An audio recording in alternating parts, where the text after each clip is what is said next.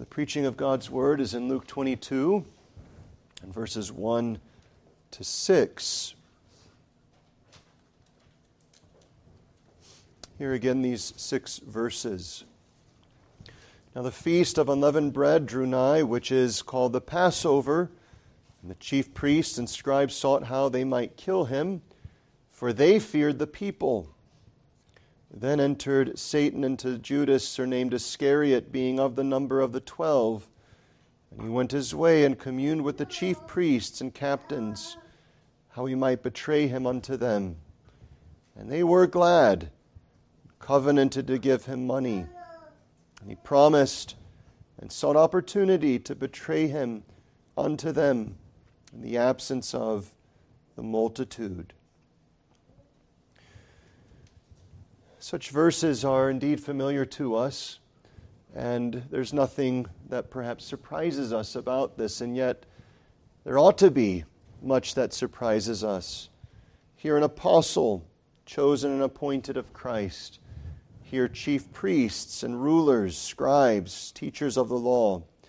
You would think that their coming together would be in order to seek understanding, in order for their own personal growth, and then public service to the cause of their great King. And indeed, we are greeted with words that should be present. For instance, we see that they were glad. We see that they covenanted.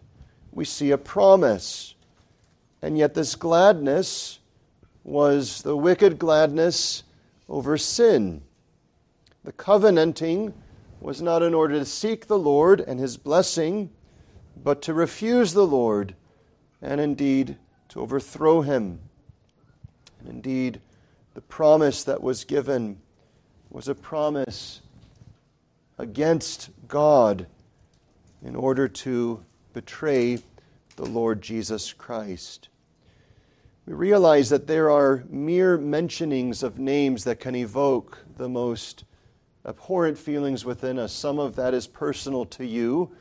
Someone perhaps has done you great evil, and their name mentioned elicits from you a reaction and response that is palpable. It actually causes and evokes a physical turning within your system.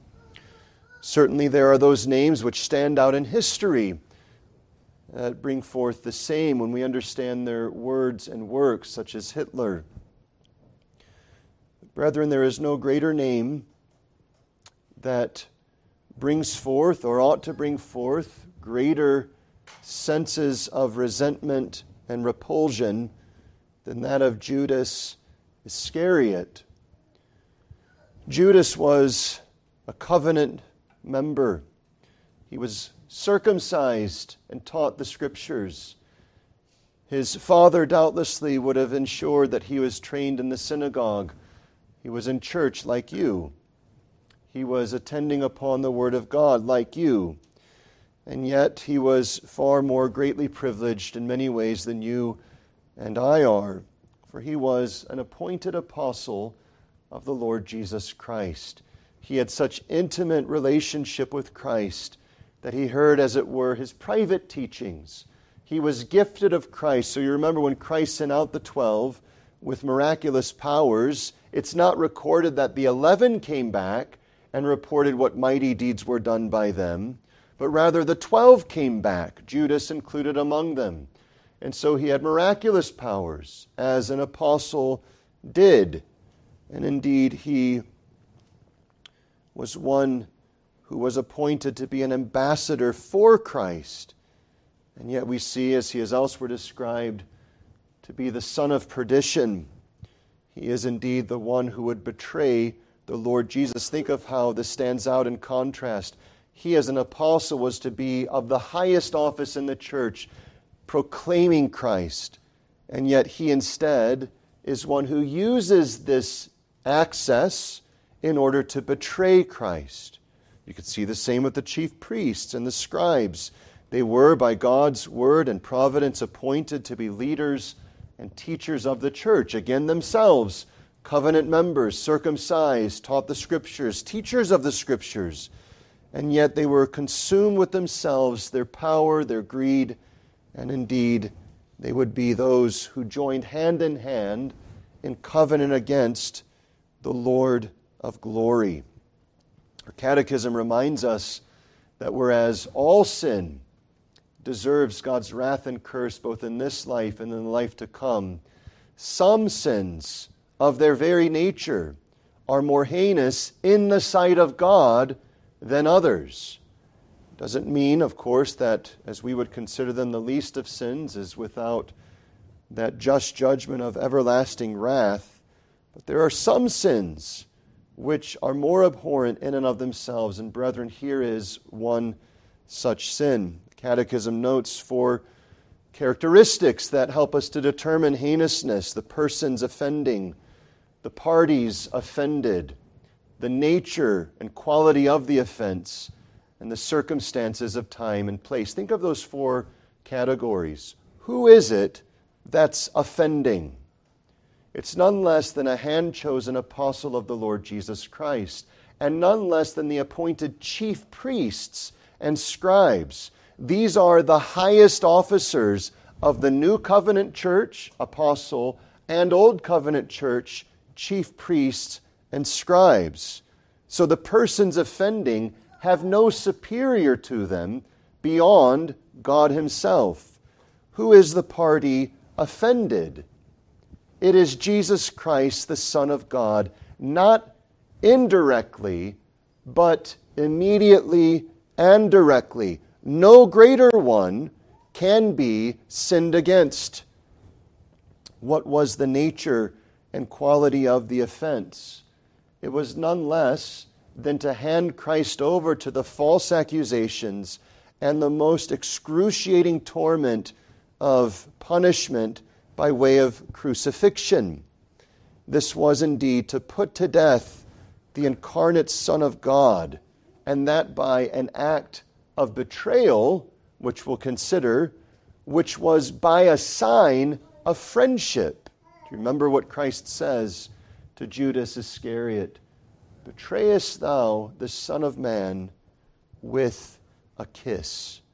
So this, the most deplorable act, done with the most intimate of signs. And what was the circumstance? The feast of unleavened bread drew nigh, which is called the Passover. On the very occasion when they are to be humbling themselves, seeking out their own sins, examining themselves, and looking to their need for forgiveness, they are at work preserving and, as it were, causing their sins to be multiplied. It is at least arguable, if not certain, that the most heinous of sins is in these first 6 verses. And yet, brethren, think for a moment that there's actually little said of Judas Iscariot. And yet what's said of him before this, apart from the fact that he's the son of perdition, is that he was guilty of a relatively lesser sin. The chief priests and scribes were guilty of, relatively speaking, a lesser sin. Judas was a thief. The chief priests and scribes were envious and proud. What's the point? This outworking of this display of the wicked covenant of sin they engage in to betray and put to death the Lord Jesus Christ is indeed the outworking of what is commonly acknowledged by us as lesser and acceptable. When was the last time you were on your face for envy and pride? And yet surely you and I would say we have envy and pride. When was the last time a little pilfering of goods struck your heart such that you said, if God didn't check me, I would break out to the most deplorable actions of sin? And yet Judas was guilty as a thief. You see here, in this most wretched of acts, the true end and direction of all sin. your sin left unchecked would surely bring you to have a name which is used as a curse as Judas Iscariot's name today. So there's much here, but we ought not to overlook as well that in God's providence, the circumstance of it being the Passover, when the spotless Lamb of God should indeed be identified, is at work as well, which we'll consider in a subsequent sermon later on. For our time this morning, let us focus on how this most deplorable and heinous of sins is but, as it were, the display of every sin's end or goal, were it not checked by God's grace. So consider then three things. Firstly, the wicked purpose of this covenant of sin. Secondly, the wicked plan of this covenant. And thirdly, the wicked root of this covenant, which will help us to see both objectively how heinous this sin is, but also warn us by God's grace to take heed that as Christ warned Peter, Simon, Simon, Satan hath desired to have you that he may sift you as wheat. We wouldn't respond and say, listen, I'm ready to go with you to prison and death. I'm okay, Christ. I don't need this warning. That we would rather take heed and humble ourselves and pray. So firstly then, the wicked purpose of this covenant stated quite clearly in verse 2. The chief priests and scribes sought how they might kill him. They've already tried to discredit him. They've done that publicly. They've done that with direct attempts. They've done that subtly, raising questions to try and catch him in his words. They've done it by accusing him of being, as it were, at work and in league with Beelzebub, Satan himself, and yet all of that was unsuccessful. And now it is they set their sights upon the only thing they could conceive to rid them of what they considered the greatest plague for their existence, his life. And so they seek to kill him. And we ought to know in context, this is not just killing as sometimes may be lawfully performed in self-defense or in acts of just war and so on, or in capital punishment, but it is murder. And so they have no fault that they can identify. They are not those who may indeed do this in such a fashion. And to display the same, they enter into this wicked covenant by paying off a betrayer with these 30 pieces of silver, significant fulfillment of prophecy, as we find in the Old Testament, that he was priced with this price of these pieces of silver. But notice, to see the wicked purpose, murder itself, think for a moment how wicked murder is. It is astonishing, of course, to us that we can hear about murder in the news and take that as a common event. Murder is common today. And yet, if someone were to murder a family member, it would then become uncommon. And all of its filth and all of its wretchedness would instantaneously be felt by you. Its injustice, unjustly taking the life of one, its senselessness, its wickedness, its cruelty, all of these things are true of murder. And yet, to see it all the more, think of whom they are covenanting to murder. It says it, they sought how they might kill him. Who is this him? Well, earlier he was speaking, and he spake of himself as the Son of Man, verse 36. This is the Messiah. And so their goal, their desire, and now the activity that they've set in motion is to put to death the Messiah, So you think of this for a moment. The one they're seeking to put to death is one that has only taught what is true and good. He's never spoken evil. He's never spoken anything that was of any fault. He only spoke what was true, and he only spoke what was good for people to receive and to believe. And as some, though it seems few, Pharisees and others of these groups acknowledged the same and were saved by that word, he was speaking the word which would benefit them. So you remember, as he's nearing this time, he comes to Jerusalem and he shouts out, "Jerusalem, Jerusalem, thou that killest the prophets, how often would I have gathered your children unto me, but ye would not." They were refusing the Savior, but they weren't just refusing him. They were unsuccessful in refusing him. So now they said, the only option we can settle upon is to end the man's life. We detest him. We despise him. Keep this in your mind. Because as we'll see, this most abhorrent and heinous outworking that's at work before us now begins in sins that are commonly experienced by everyone in this room. What's the point? You would be among them who would seek the destruction of the Savior were it not for God's grace.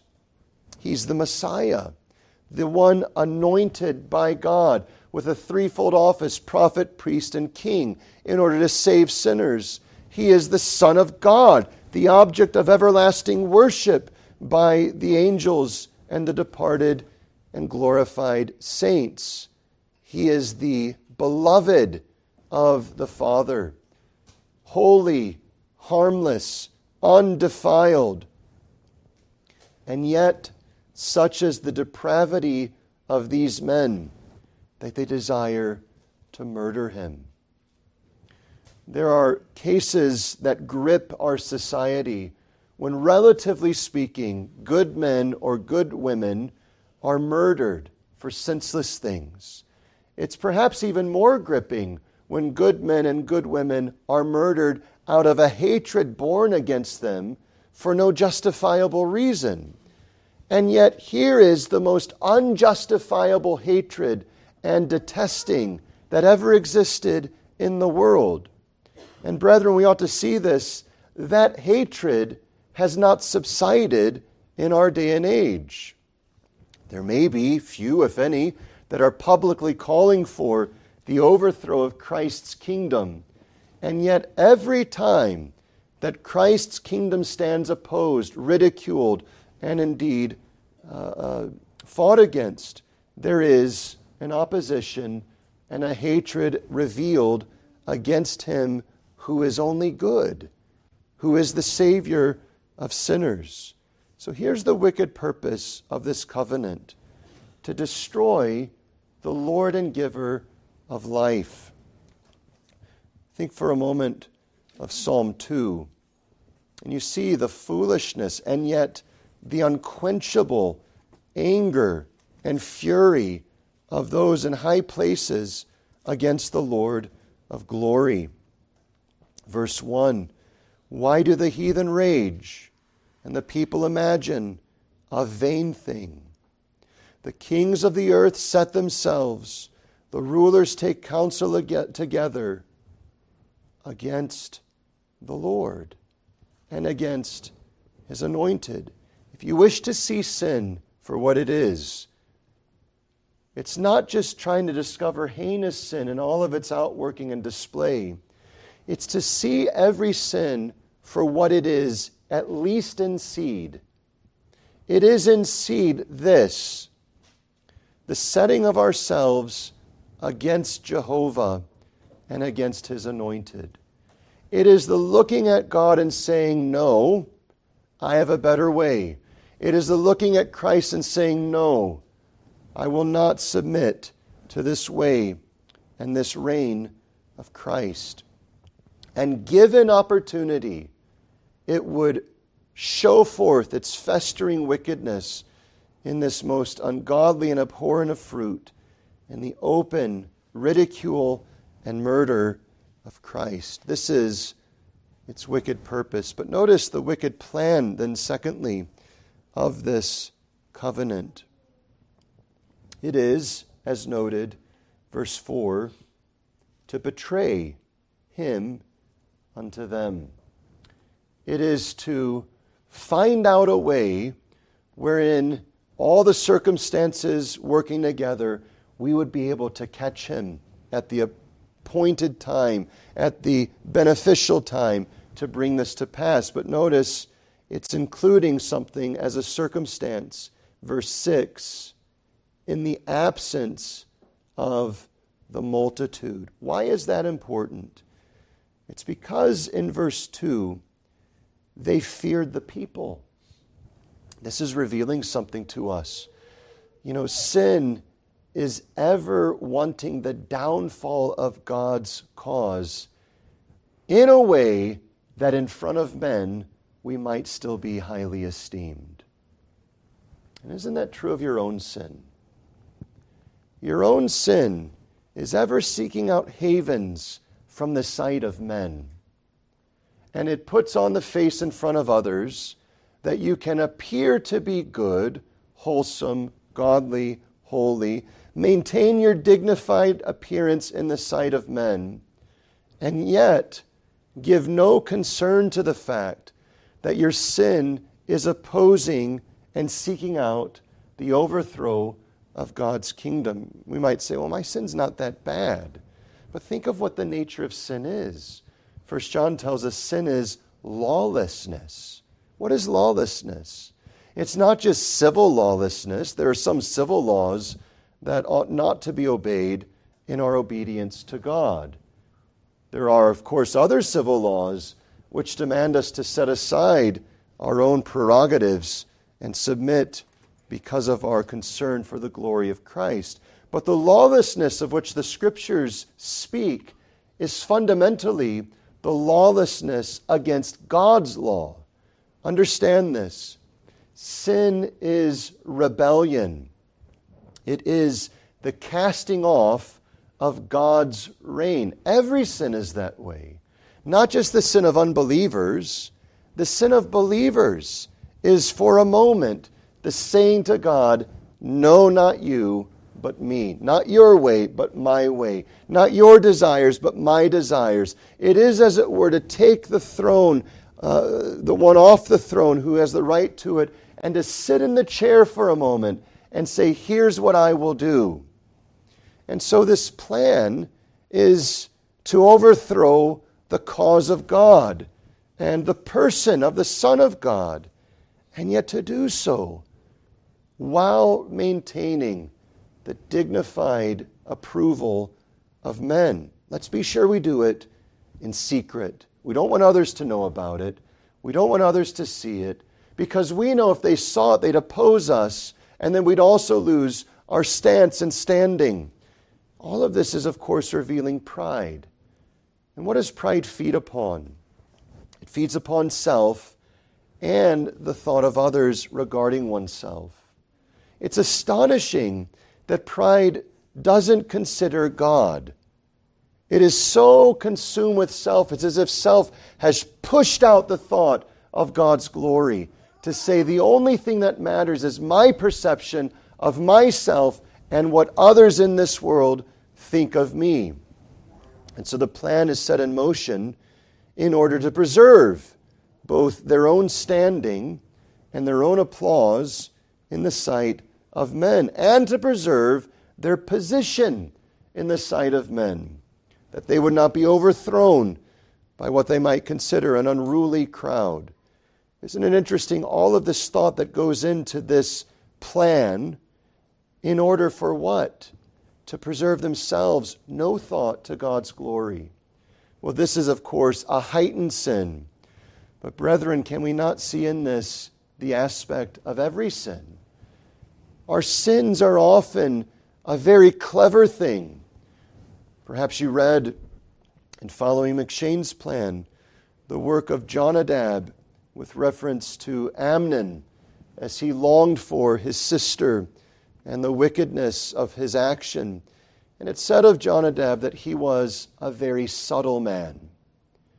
Now this, of course, is by comparison to others, but let's realize one thing, that everyone here has so much as a Jonadab in his and her own heart that's very subtle and very clever to discover out ways to find out what they sinfully desire and to maintain an outward dignity among men. What's going on is no consideration for God.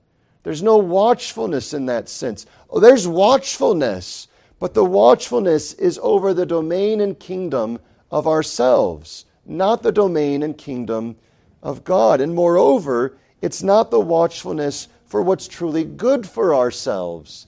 It's actually watching out for our lusts and our vain pleasures and wicked desires, instead of watching over our souls that those very things would not gain so much as an inch in our soul. So their watchfulness, their diligence, their subtlety, their cleverness, their activity, all that's going on. Think of the mental acumen that must have been at work among such high-stated officers in the church, what gifts they had of learning, all of these things, and yet each of them blinded to the very fact that they are but fulfilling what God's word had prophesied. Some of these, particularly as scribes, would have read over Zechariah and Isaiah 53 and taught the scriptures to the same, and yet never here once considering that they are now the instruments of this most atrocious of sins at work. This, of course, in an elevated degree. But brethren, is that not the same thing that happens when we entertain sin? We're so focused on how do I make sure that others don't find out? How do I justify myself? How do I maintain mine honor before my wife, my husband, my children, my parents, my church, my elders, my presbytery, and other Christians? How do I do so in front of my workmen and others in my neighborhood? And yet all of the consideration is empty of one consideration.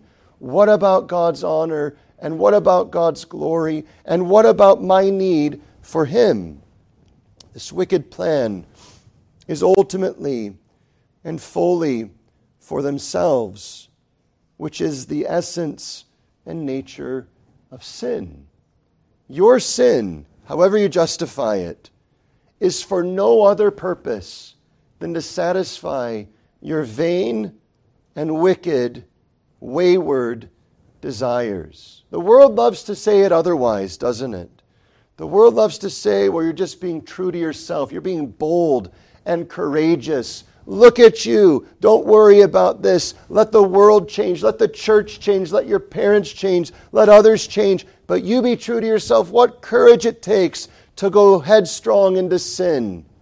And yet, brethren, this is, of course, the outworking of the same individual who's in the background and now in the foreground in this plan. Verse 3, then entered Satan into Judas, and he went his way, communed with the chief priests and captains. We do not mean to say and assert that there is demon possession at work in the same way, but we do mean to say and assert that the voices of our generation, which are crying out to men, women, and children to be, quote, courageous and strong in their sin, is from the same voice that was at work in Judas Iscariot. It's satanic. All of the celebration of wicked sin, the casting off of God and Christ, think of what's going on in all of those sins. It's not just the glad, the wickedly glad, perverted glad, satisfying of lusts. It is the solidifying of hearts against the only way of salvation. The culture of our day that celebrates sin is not just raising up the stench in the nostrils of God. It is wrapping the chains around and doubling up the gates of the bars, imprisoning souls unto their certain damnation. And the world celebrates it. You can see this wicked plan as, in many ways, the master plan of Satan. Satan now launches himself into these things. And yet notice he's not merely at work in Satan, as we read or in Judas, as we read earlier. He was seeking to be at work in Simon. His work is very industrious, very strategic, very particular. And we ought to be aware that he's at work as well today.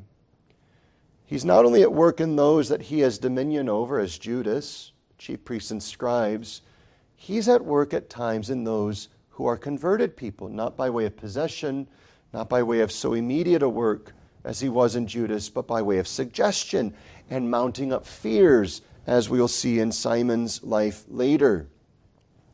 This wicked plan, though of course they would have fooled themselves into thinking that it was their ingenuity that brought about so happy a success against one they so desperately hated, is really but the plan of one who is using them as so many puppets and tools, which on the last day will be shown that they were not men of such ingenuity as they thought, not men of such success as they thought, but they were pawns and tools in the plan of Satan. The world loves to boast of its independence and of its courage in all of these things. And yet insofar as it goes in the course of sin, it is showing, as Christ says in John 8, that they are but slaves to sin. And they walk in the way of their father, which is Satan. Brethren, we praise God if ever we are kept from such open scandals, but this casts light upon the workings of sin in us and around us. Just as Satan was desiring the overthrow of the king, and yet proved unsuccessful, praise to God, so when he's at work in your sins, when he comes with his suggestions and his appealing to you of the beauty of what you could have, of the prosperity that you could attain, as he did at the beginning with Adam and Eve, as he's doing now with Judas and the chief priests and scribes, as he does in every time when temptation is at work. He presents what seems to be appealing to us, and yet he's doing so that he might overthrow what is best for us, even our everlasting salvation. This plan where they were made glad, think of that, they were glad, would end in their utter demise. Apart from the grace of God, your every sin which has brought a smile upon your face, your every sin which has brought a sense of pleasure in your heart, would lead you to the same end as Judas Iscariot, where you would come to realize the vanity and brokenness and wickedness of your sin and die in despair only to enter into the agonizing reality of damnation. This wicked plan, so neat and tidy and outwardly, as they thought, successful, was really but, as it were, the noose that was prepared against Mordecai, which they themselves would be hanged in, as was Haman. Notice then, thirdly, the wicked root of this covenant of sin.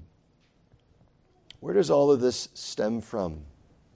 Surely these must have been notorious sinners. Surely Judas, the chief priests and scribes, must have been very frequent in the bloody plots against others. Surely they ought to have been frequenting all of the scenes of revelings and wickedness and harlotry and other such things. And yet, try as we might, we don't find such things mentioned of them. In fact, as you search the Scriptures, it's rather little that we discover written of Judas. And what we do find of him, though sinful, of course, is, relatively speaking, a far inferior sin to what is transpiring before us in this passage. What we find Judas guilty of is stealing, which is, of course, the outworking of greed. Notice what's mentioned of his role among the apostles in John chapter 13. We don't know that every apostle had a specific duty among that band, but we do know of Judas that he functioned as the one who was the treasurer of the apostles. So for instance, notice in verse 27 of John 13, after the sop, so the Passover bread and so on, Satan entered into him, that is Judas. Then said Jesus unto him, That thou doest, do quickly. Now no man at the table knew for what intent he spake this unto him. For some of them thought, because Judas had the bag, that Jesus had said unto him, Buy those things that we have need of against the feast, or that he should have something to the poor. And so he's the treasurer of the apostles. He carries what limited finances they had. Notice as well in John chapter 12, something similarly mentioned, and yet with greater insight for our consideration. John 12, and there early on in verse 5, we have it recorded for us. When Judas sees the ointment that was broken and Mary using it to anoint Jesus, notice he says in verse 5, Why was not this ointment sold for 300 pence and given to the poor? This he said, not that he cared for the poor, but because he was a thief and had the bag and bare what was put therein. You can see these two things put together. He's the treasurer, and yet he wanted money put in it because he was a thief. His focus, you understand, was on his temporal well-being. Now, it sought out illicit ways, namely through stealing. But see, this is the way of sin. Sin starts as a desire, and it finds out usually less flagrant and less heinous displays. But so soon as it begins, it's never satisfied. And it never being satisfied once more. And if unchecked and undealt with by God's grace, it would seek out even money for what? But the betrayal and murder of the Lord and Savior of sinners. Here's the point. The root of this wickedness in Judas is a root that each of us have in common. Greed. So it's interesting, in the Sermon on the Mount, we'll read some of this later this afternoon, Lord willing, Christ says, listen, you cannot be the servant of God and mammon. You know who would have been there to hear that? It would have been Judas Iscariot. It is Christ who said, Take no thought what you will eat, what you will drink, wherewithal you shall be clothed. It's Christ who would say, Judas present, Seek ye first the kingdom of God and his righteousness, and all these things shall be added unto you.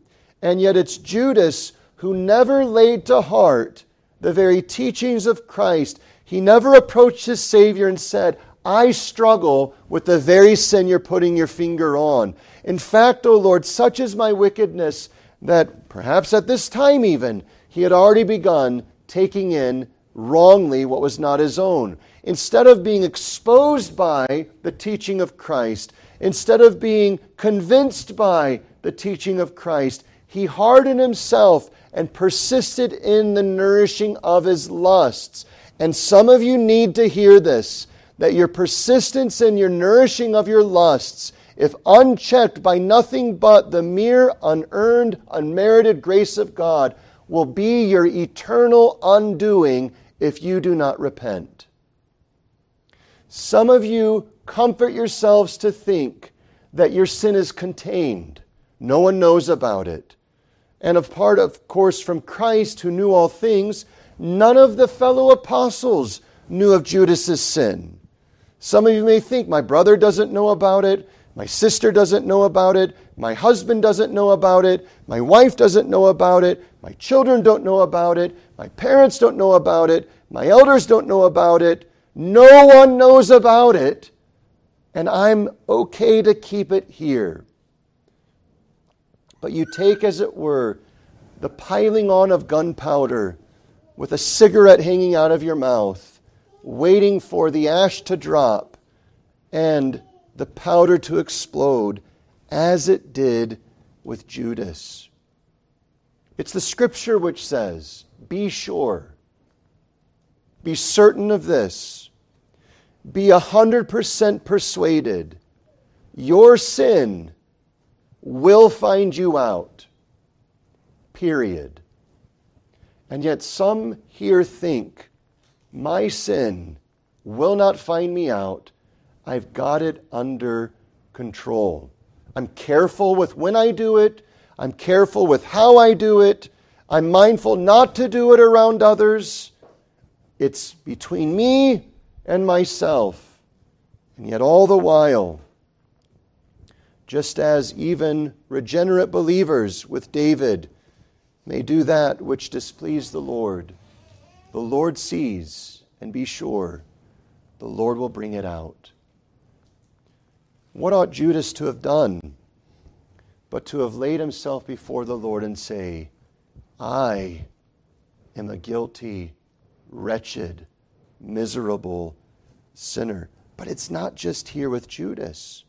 It's with the chief priests who are handing the bag of money to Judas, who likewise have a wicked root that blossoms, if we dare call it that, into this noxious and poisonous reality of murdering Christ. And what was it? It was envy that led them to this.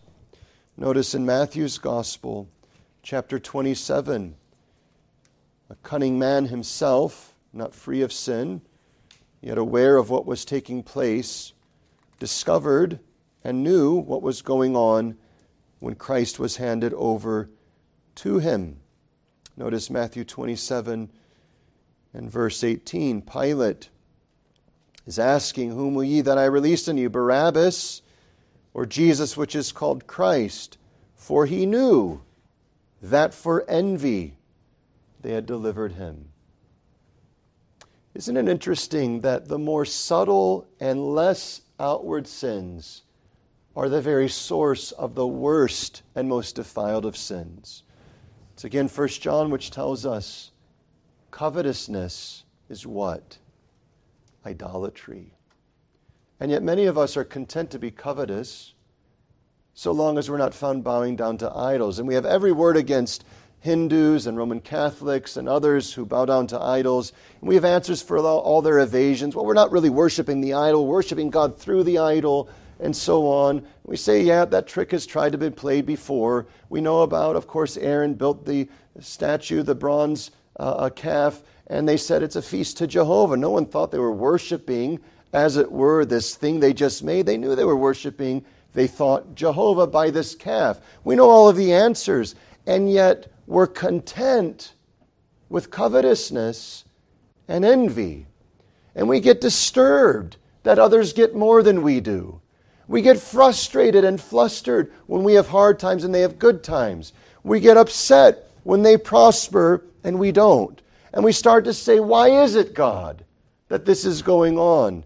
And we ought to have our ears open to realize when we hear our voices and thoughts doing that, we are sharing in the seedbed of the scribes and chief priests.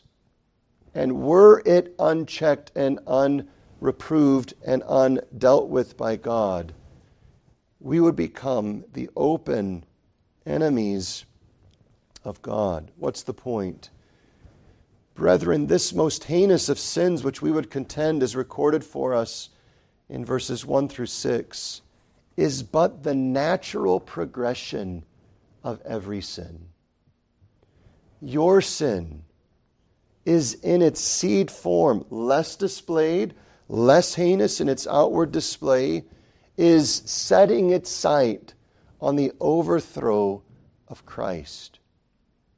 Your sin is determining within yourself to say, I don't need the good that Christ holds forth to me. I don't need Christ. In fact, when I look at it, Christ is actually part of the problem. If he would just relent and let me be, I'd have a happier life.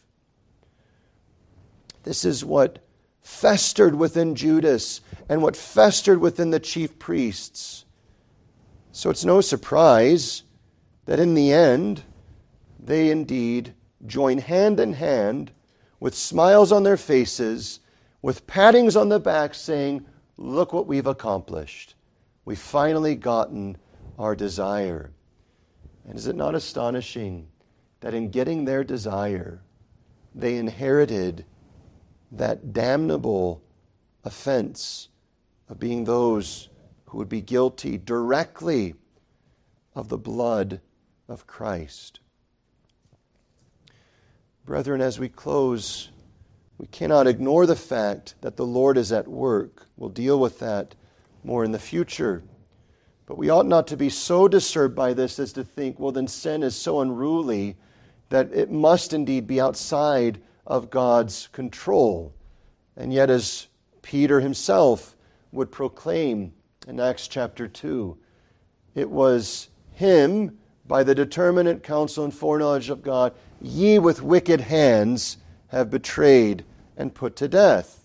And so God, though free of sin, is masterfully working all things together for the advance of his cause. Here is the ultimate upending of the sinner's desire.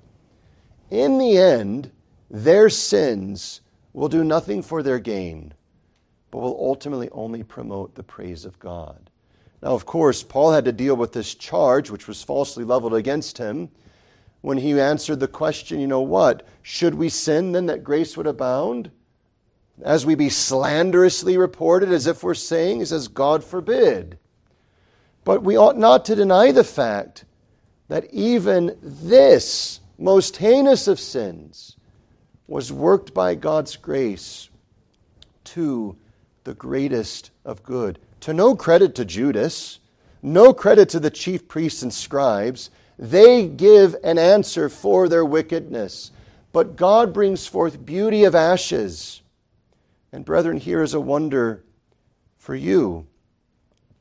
That as you see, as it were, the anatomy of your own sin and what it would result in if God did not intervene, you see also God's gracious provision to you in offering up Jesus Christ as the spotless Lamb of God. So what should we do with this? Well, you and I must come to see the ultimate end of what our sins pursue. If unchecked by God's grace, they would satisfy themselves with nothing but the overthrow and the destruction of Christ. This, of course, ought to humble us. At the discovery of such sins as covetousness and envy or greed and lesser sins as stealing and so on, we should see and have attention to this and have our sense sobered to say, this is what led to the worst of sins. I need God's grace. What should we do? We should go to Christ then and say, oh God, I've discovered that in me which would be my undoing. Here it is in its wickedness. And so I ask you for your forgiveness. Here as well, we see the perfection and power of God in Christ. Christ knew all of this. And he would experience as the God-man the shame and reproach, the pain and agony of being betrayed by none less than his chosen apostle and his appointed teachers under the old covenant. And yet the Lord would work all of this to the work of salvation for those who would flee to him by grace through faith in Christ. So, brethren, as we see this covenant of sin, we see really what sin wants to covenant with us. It wants to seek our downfall, as it did Judas and it did the scribes and Pharisees. It wants to seek shame cast upon Christ. And so look upon your sins in this light that you may then see the wonder of grace held forth to you by Jesus Christ, the Savior. Would you stand with me?